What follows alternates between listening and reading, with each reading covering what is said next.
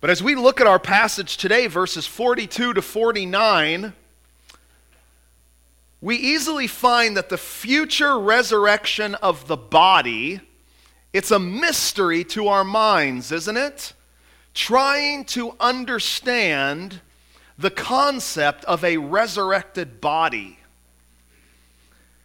And we have two options on the table when it comes to trying to understand the future resurrection. The first one is that we are to accept it by faith.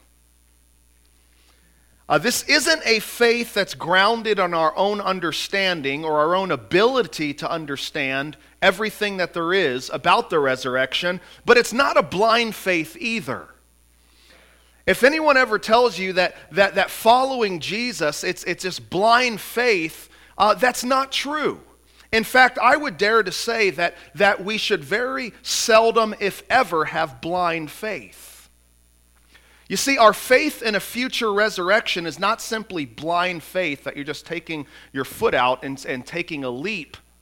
No, our belief, our faith in the resurrection is not grounded on a whim or a hope, but as Paul has already told us in 1 Corinthians 15, our faith in the future resurrection is grounded in a person, in Jesus Christ, and that He has risen from the dead.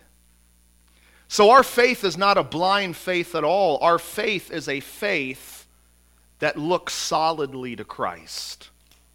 That's option number one, to accept the resurrection by faith, grounded in the person and the resurrection of Jesus. But then option number two, and we see the sum of verse 12 of chapter 15, have taken this option. It is to reject the resurrection in disbelief. And this rejection of the resurrection has led the sum of verse 12 to ask the questions of verse 35. And Mike read the questions. In verse 35 it says, "But someone will ask, how are the dead raised? With what kind of body do they come?" And as we talked about 2 weeks ago, these aren't honest, legitimate questions seeking to know truth. These are questions based in skepticism, trying to disprove, not to truly seek truth. Well, Paul tells these people, as we saw 2 weeks ago, he calls them foolish in verse 36. In verse 34, he says that they have no knowledge of God. So we have to ask ourselves this morning, which of these two options concerning the resurrection are we going to take? Are we accepting it by faith, not a blind faith, but grounded in Christ's resurrection? And are we therefore going to live out of that faith? Or are we going to reject it at worst? And at best, are we going to live like we are rejecting it? So for those of us that are followers of Christ in this room, we hold to Jesus' resurrection as the guarantee, or what Scripture says, the first fruits of our resurrection. Our hope is in Christ. Death itself cannot diminish our hope. In fact, as Paul has told us, death is actually the grounds for us to experience this hope. So, if we are to live in the hope of the gospel, as we began to look at last week, truth number 5 regarding the hope of the gospel, this hope of the gospel is an imperishable promise. It cannot be done away with.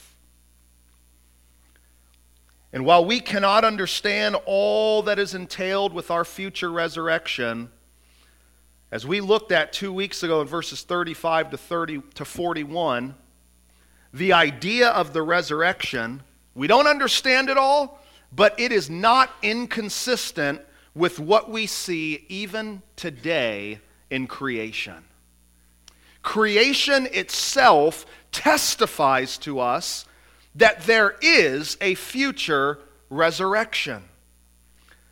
And Paul, in verses 35 to 31, he reviews for us instances of nature. For instance, verses 36 to 38, what appears a lifeless seed is transformed into a marvelous, beautiful harvest.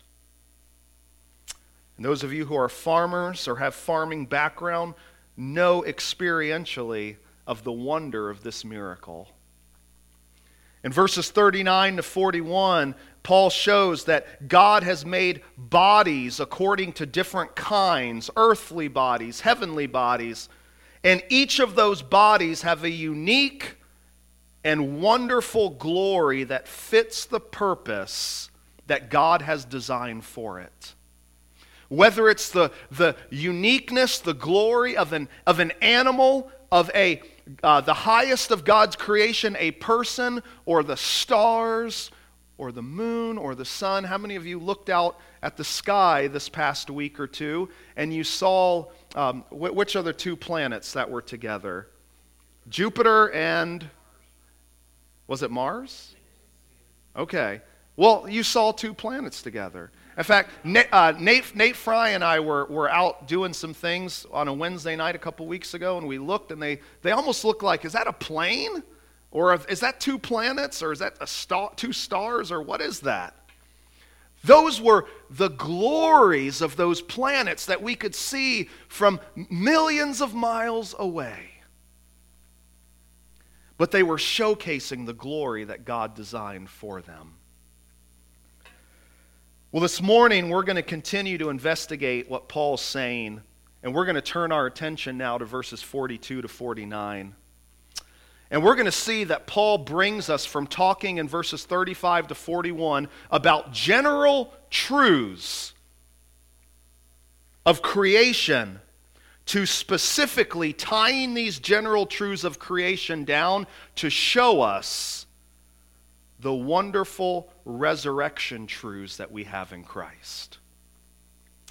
So as Christians, let us remember once again that we must cling to what truly matters.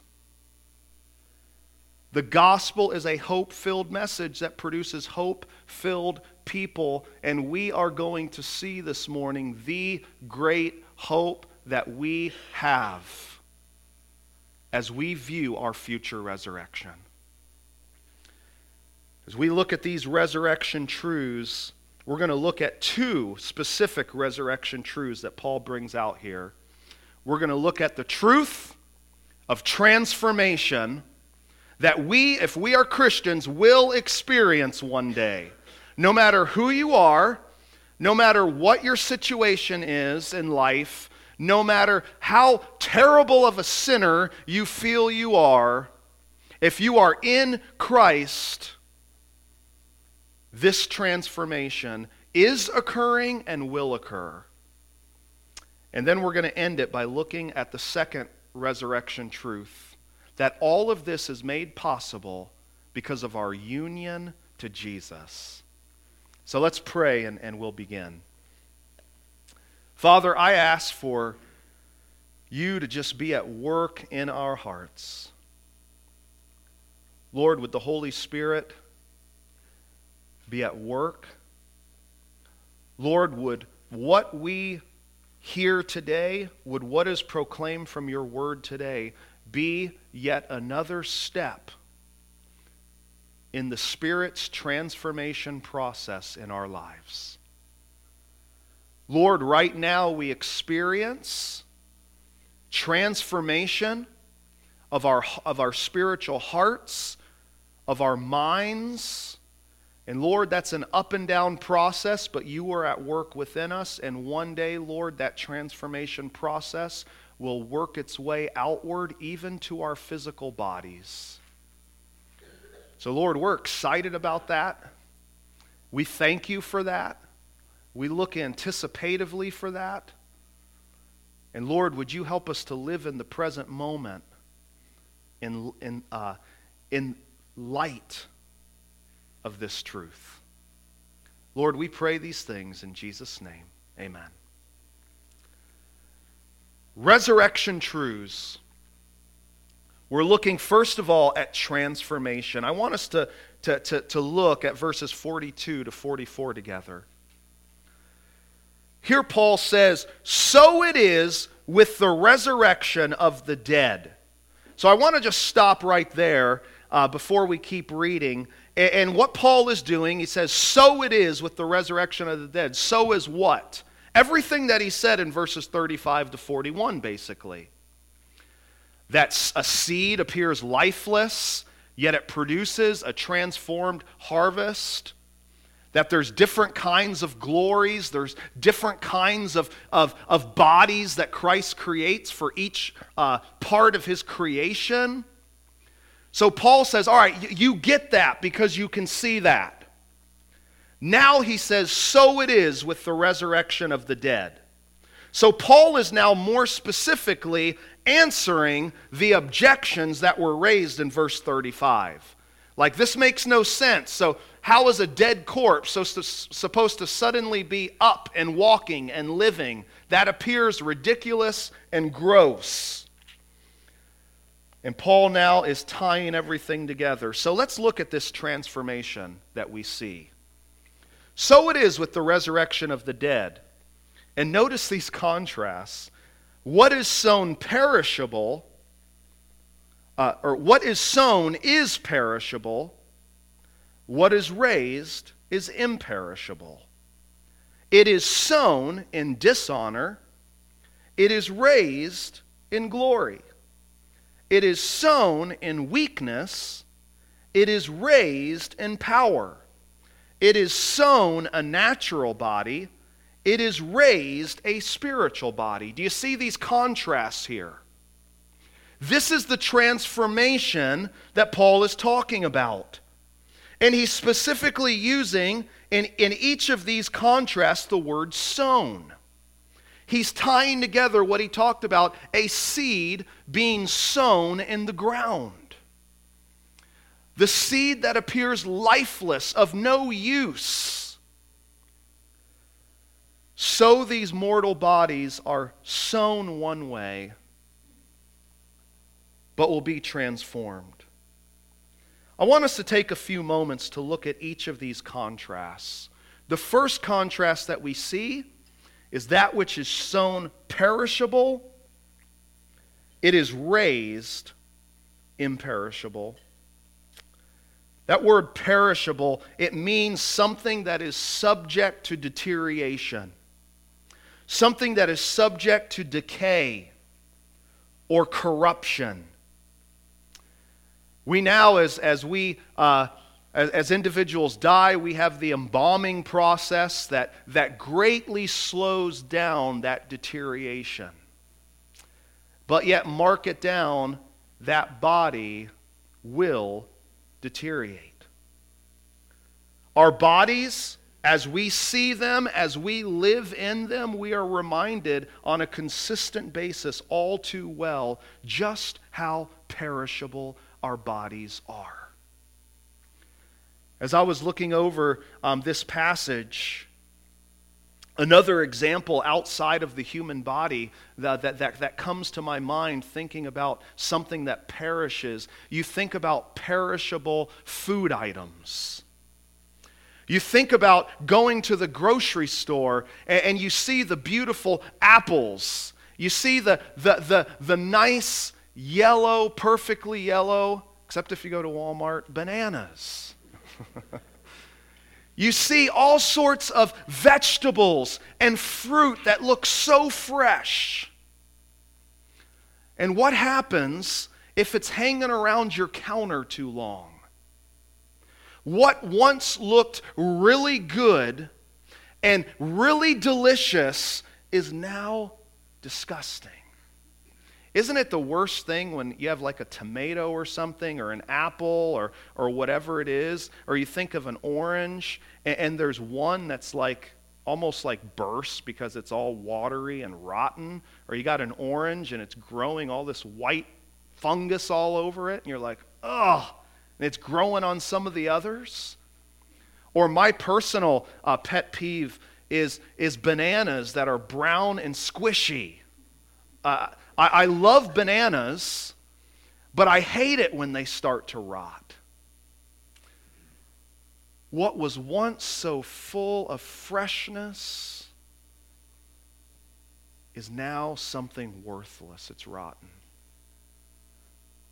That's kind of what we see in our bodies. Think of yourself 20 years ago, depending on how old you are. You're like, man, the pains, I'm starting to feel them more.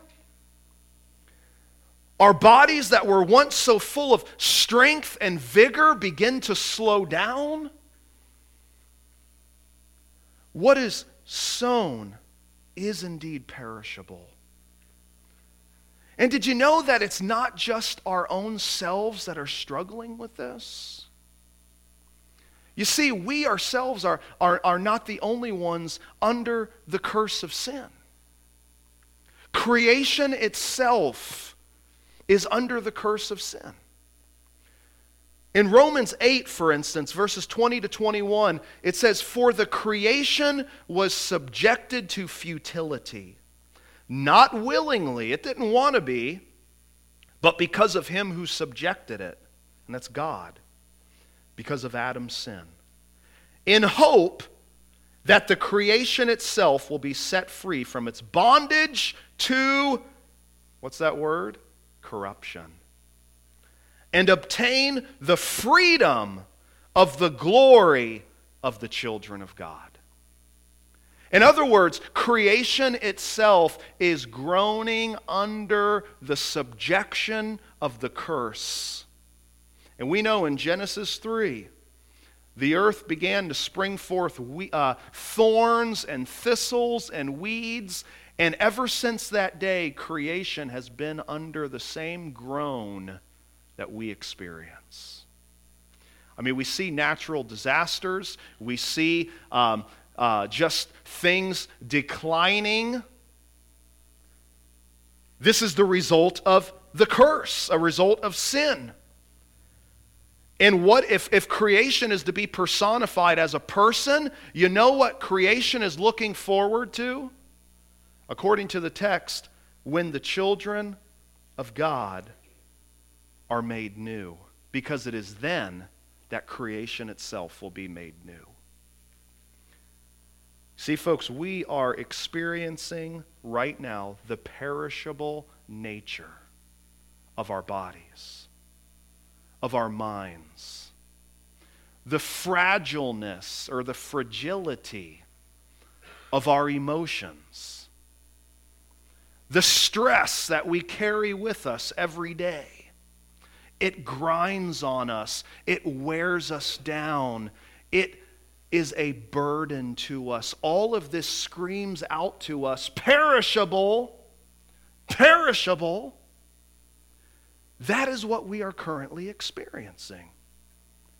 But that which is sown, perishable, it says, is raised imperishable. If the word perishable means to be subject to deterioration or decay or corruption, what does imperishable mean? Not being subject to deterioration, to decay, or to corruption. Folks, we are experiencing the burdens of being perishable creatures emotionally, physically, even spiritually. We grow weary. And that is not to be an end in itself that just discourages us. It is to point us to what is ultimately true in Christ. That we will be made imperishable. Verse 53 that we'll look at, this perishable body must put on the imperishable.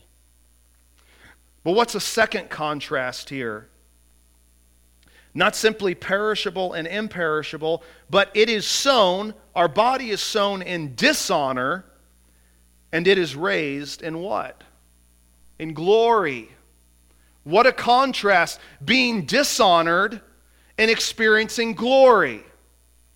You think of in athletic terms, being last in the race, and you hang your head your head low in dishonor, or being disqualified, to being first place and receiving the honor of the trophy or the medal. What a contrast from one spectrum to another. We experience the dishonor of a corrupted body. In fact, in 1 Corinthians 11:14, this same word dishonor is translated as disgrace in that verse. And folks, because we are perishable, we are living in perishable bodies. We are living in bodies sown in dishonor, in corruption. We are living in a world that is in the same situation, and we know, even spiritually speaking, the prince of the power of the air, Satan, his work is at work in this fallen world.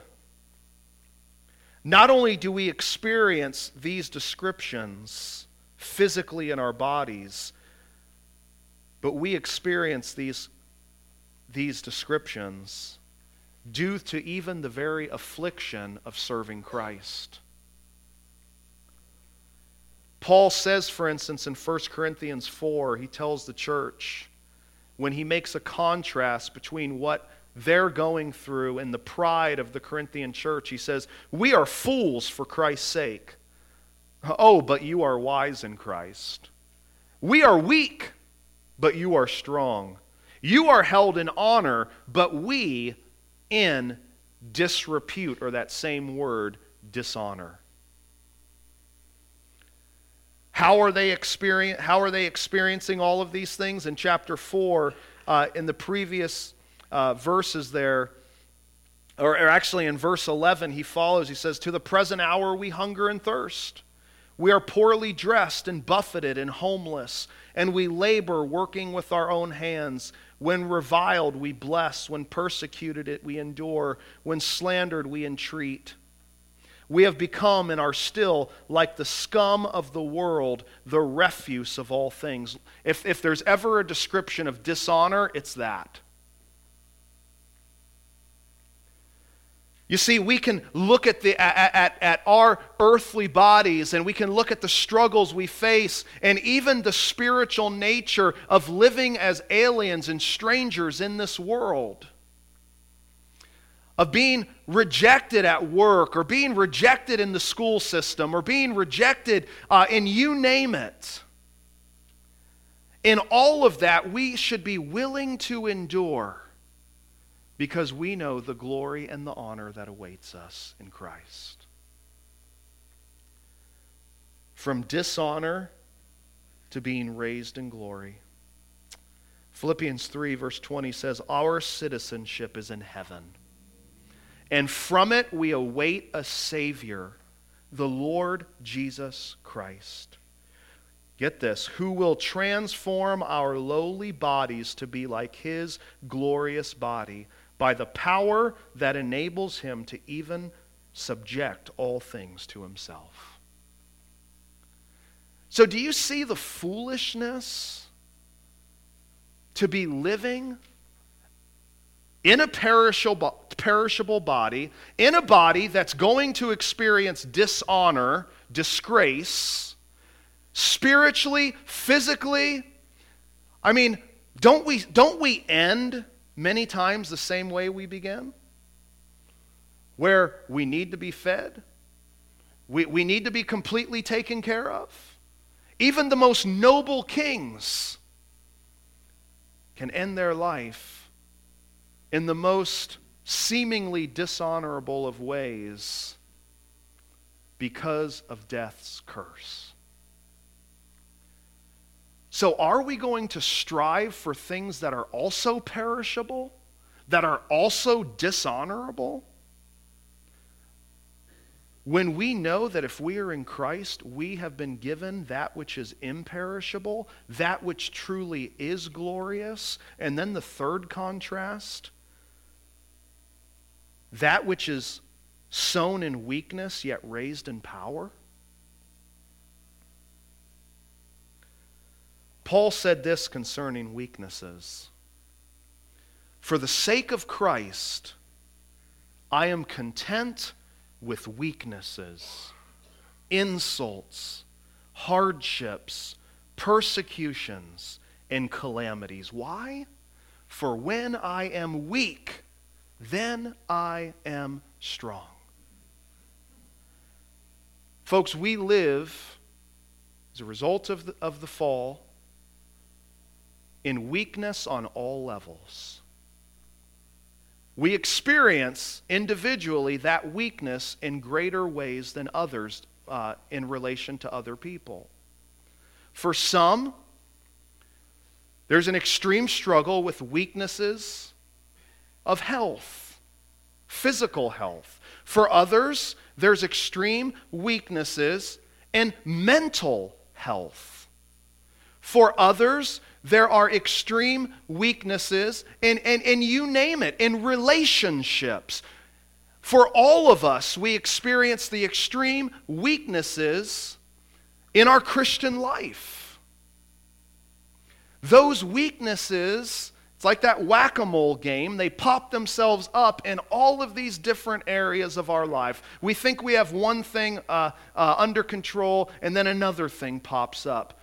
That is all a result of living in a sinful world and being sinful creatures.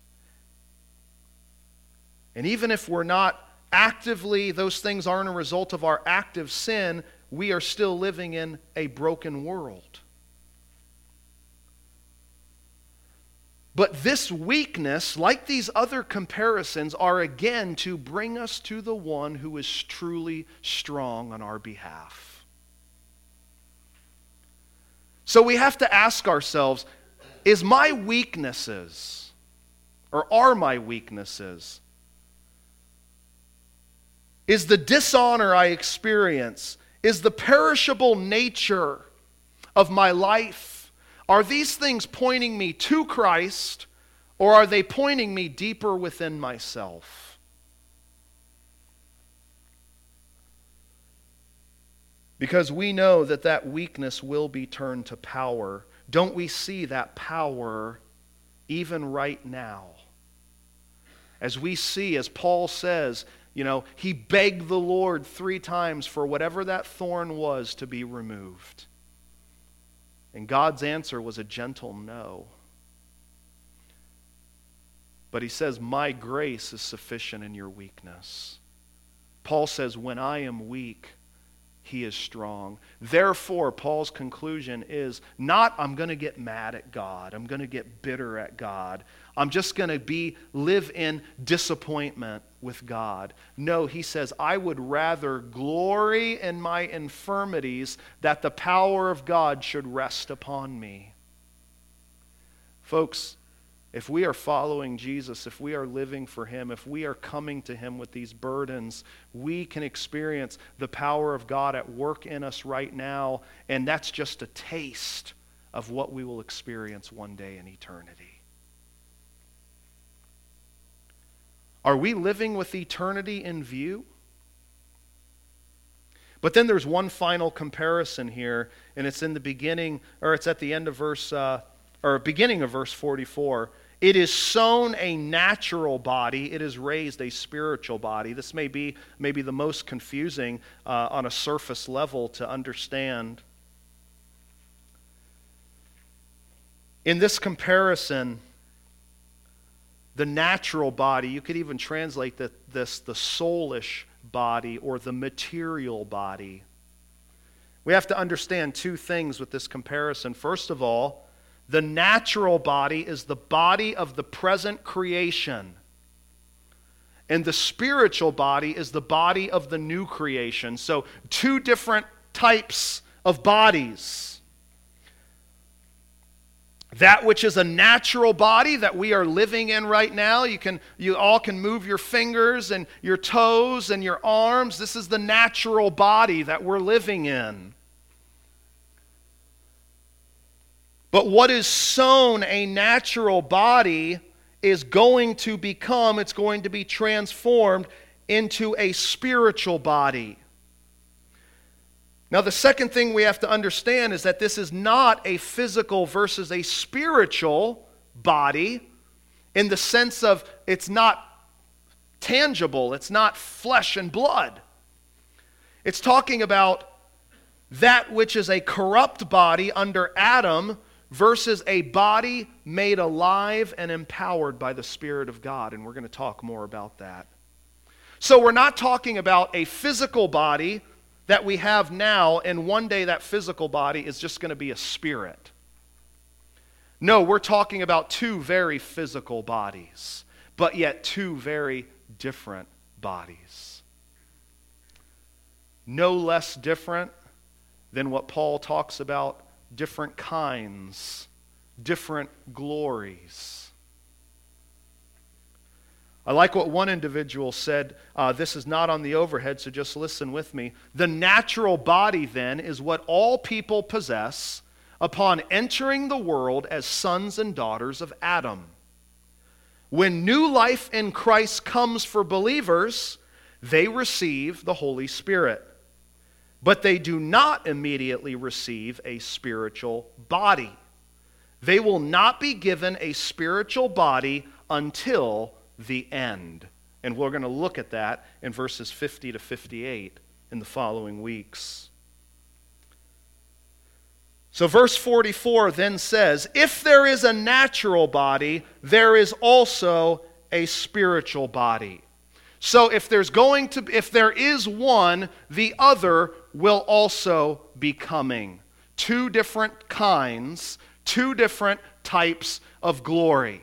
One that is fitted for this old creation that is under the dominance of sin, and one that is fitted and will be fitted for the new creation where there is no more sin. So we see here in just a glimpse the transformation that awaits us. Are you excited for that transformation?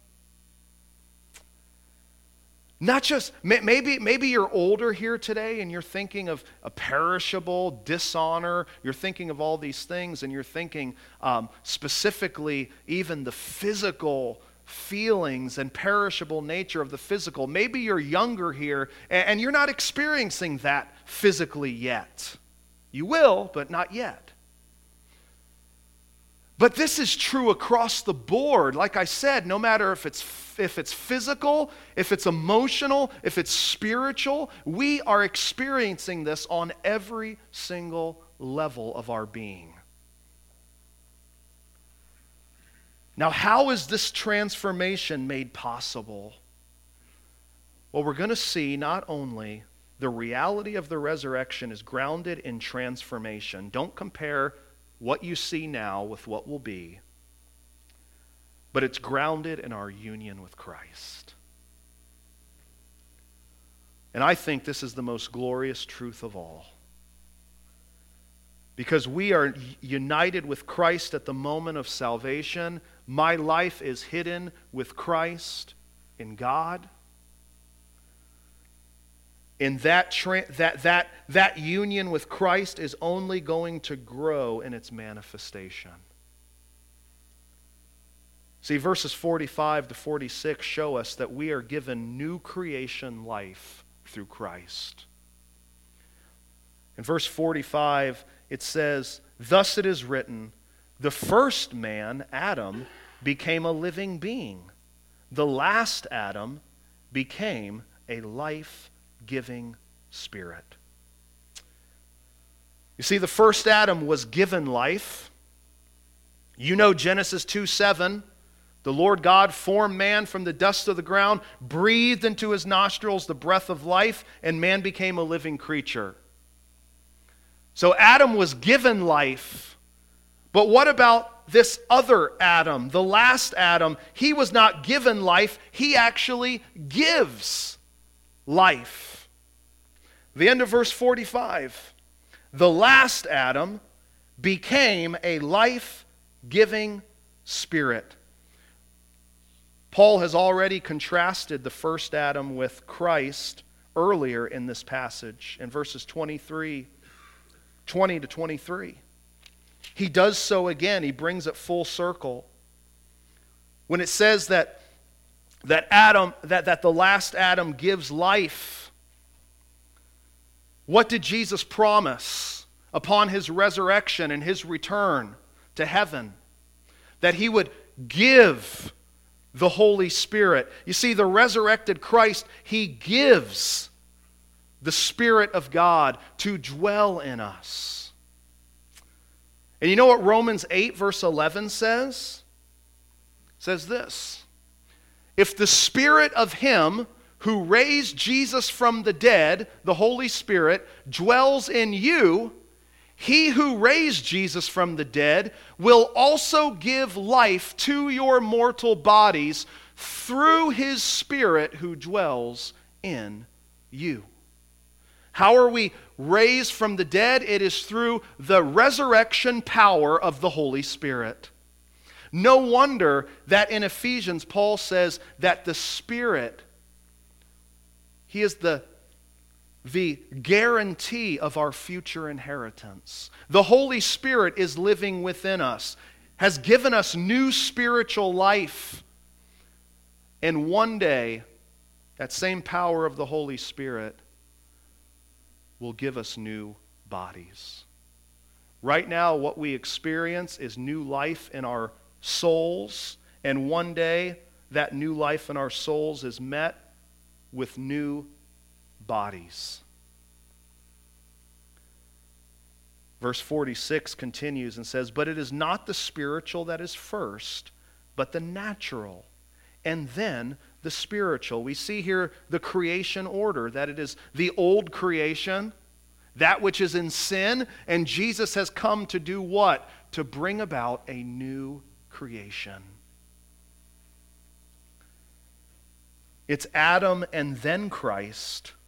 So therefore, it is the natural and then the spiritual. It is the old creation body and then the new creation body. So can I stop right here and can I ask you this morning, are you living in dependency upon this new Adam, Jesus Christ? You see, when we want to go our own ways, when we want to follow the course and the culture of this world, what we are doing is we are saying, I am no longer living in light of that which is imperishable, full of glory, that which is honorable. I am settling for all of these perishable, gone with the wind type things. And folks, it's no wonder that we're miserable if we truly are Christians and are doing that, because the Spirit of God that is the guarantee for all of these wonderful things to happen, He is not going to let you and I rest doing that. If we are guaranteed this, He is not going to let us go this way for very long, and we will be miserable in the process. Does our hope need to be redirected to experience then the true peace that passes understanding, the true reliance on our rock and our fortress, who is God and God alone? Are we living as if we were still under the old Adam? But for time, we must move on. See, verses 45 to 46 show us that we are given new creation life through Jesus. And verses 47 to 49 show us the glorious reality that we bear and are to be bearing the image, what this text calls the image of the man of heaven. You may say, I don't understand what that is, Adam. We're gonna look at that. In verse 47, let's continue reading. It says, the first man was from the earth, a man of dust. But let's look at this contrast. The second man is from heaven. So here Paul gives us a contrast of two representatives. I mean, do you see how Paul's making contrast all over the place here in this passage? This is a further description not only of these representatives, but of what is characteristic of these representatives? The natural body versus the spiritual body. For the first man, the first Adam, he's characterized as being a man of dust. Again, Genesis 2:7, the Lord formed the man from the dust of the ground. Genesis 3:19, by the sweat of your face you shall eat bread, till you return to the ground, for out of it you were taken, for you are dust, and to dust you shall return. How many of you have ever picked up an old book and it's full of dust? What do you do with that dust? You just go like that, and it's gone, right? It's worthless. It's here today, it's gone tomorrow. Or you say, it's been a while since we dusted, so we get out that feather duster or whatever it is, and you start swooshing it around. It's just here in a moment, gone in a moment. When Paul reminds us that the first Adam and the first Adam's body, he is a man of dust. He is not just reminding us that God formed man from the dust of the ground, but he's reminding us of the destiny of those who are in Adam. That this is complete perishableness, complete dishonor. What Adam has led into the world in rebelling against God, all who are under the dominion of and the representation of the first Adam, and only has the hope of this natural body, is of most people, of what Paul says, to be pitied. But then there's the second man, and he's a man of heaven.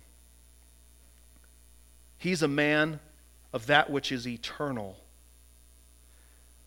Verse 48 not only contrasts these two representatives, but these two people groups. Now he makes it personal. As was the man of dust, so also are those who are of the dust. And as is the man of heaven, so also are those who are of heaven. So there's two people groups here. Again, those who are under Adam, those who are under Christ. Now, in one sense, we are all under Adam in the sense that we come from Adam, that these bodies are still under the effects of the fall, that our earthly bodies will one day return to dust. But in a larger sense, we are no longer described as this as men and women of Adam, of people of the dust, because we have a greater hope. That now we have been united to Jesus. In fact, in 1 John 3:2, read this verse silently along with me. Beloved, we are God's children now. Right now, even though we still are under the effects of the old Adam, right now we are God's children. Present, now future. And what we will be has not yet appeared. But we know that when he appears, we shall be like him, that's Jesus, as he is. Now we go back to the present. And everyone who thus hopes in him purifies himself as he is pure. Folks, we have hope not simply for the future, we have hope for the present. We are God's children now. We know that ultimate transformation will one day come, and that is what motivates us to live for Christ today. You see, we too are to be a heavenly people characterized by the new creation. And that leads us in conclusion to verse 49. Look at the precious promise that we've been given. Just as we have borne the image of the man of dust, we shall also bear the image of the man of heaven. What we see here is we see a past perspective and a future perspective. Before we came to Christ, we bore the image of the man of dust. That's Adam. And just like dust is here today, gone tomorrow, so we were under the dominion of futility. And we have a hope that is really of no hope at all, because no matter how much man prospers, all of that will come to an end. But then we go to the future. We shall also bear the image of the man of heaven. What this is doing, Paul is talking from one spectrum to the other. Now, even today, just as the passage we read in 1 John, even now we are children of God. Remember that already, not yet. We are already bearing the image of the man of heaven, and we are to do so in a broken world. But one day, that will be finally and perfectly completed. The work of our redemption will be done. You ever wonder why you struggle with sin? You ever wonder why you're up one day and down the next? It's because the battle has ultimately been won, but we're still in the battle. Paul's looking at the final completion of everything. We will bear fully, you could add there, the image of the man of heaven. Paul writes to this same Corinthian church in 2 Corinthians concerning this present and future hope. And he says there, we all with unveiled face, beholding the glory of the Lord, are being transformed into the same image from one degree of glory to another. For this comes from the Lord who is the Spirit. We are being transformed. Sometimes discouraging to see, you know what? I'm not being transformed at the pace that I would like.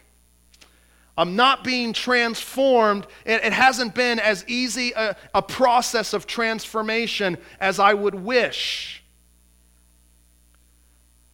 But we can rest assured that if we are united to Christ, if His Spirit is within us, we are being transformed. From one degree of glory, this process, to the final degree of glory in heaven. In the heaven coming to earth, the new creation, forever with God. Folks, this is resurrection hope. This is resurrection reality. No man can conceive fully of the hope that awaits us. Maybe this morning you say to yourself, you know what? I don't feel anyone truly knows what I'm going through. I don't think anyone truly knows what I've been through. Well, I'll tell you, there is at least one. And that's God.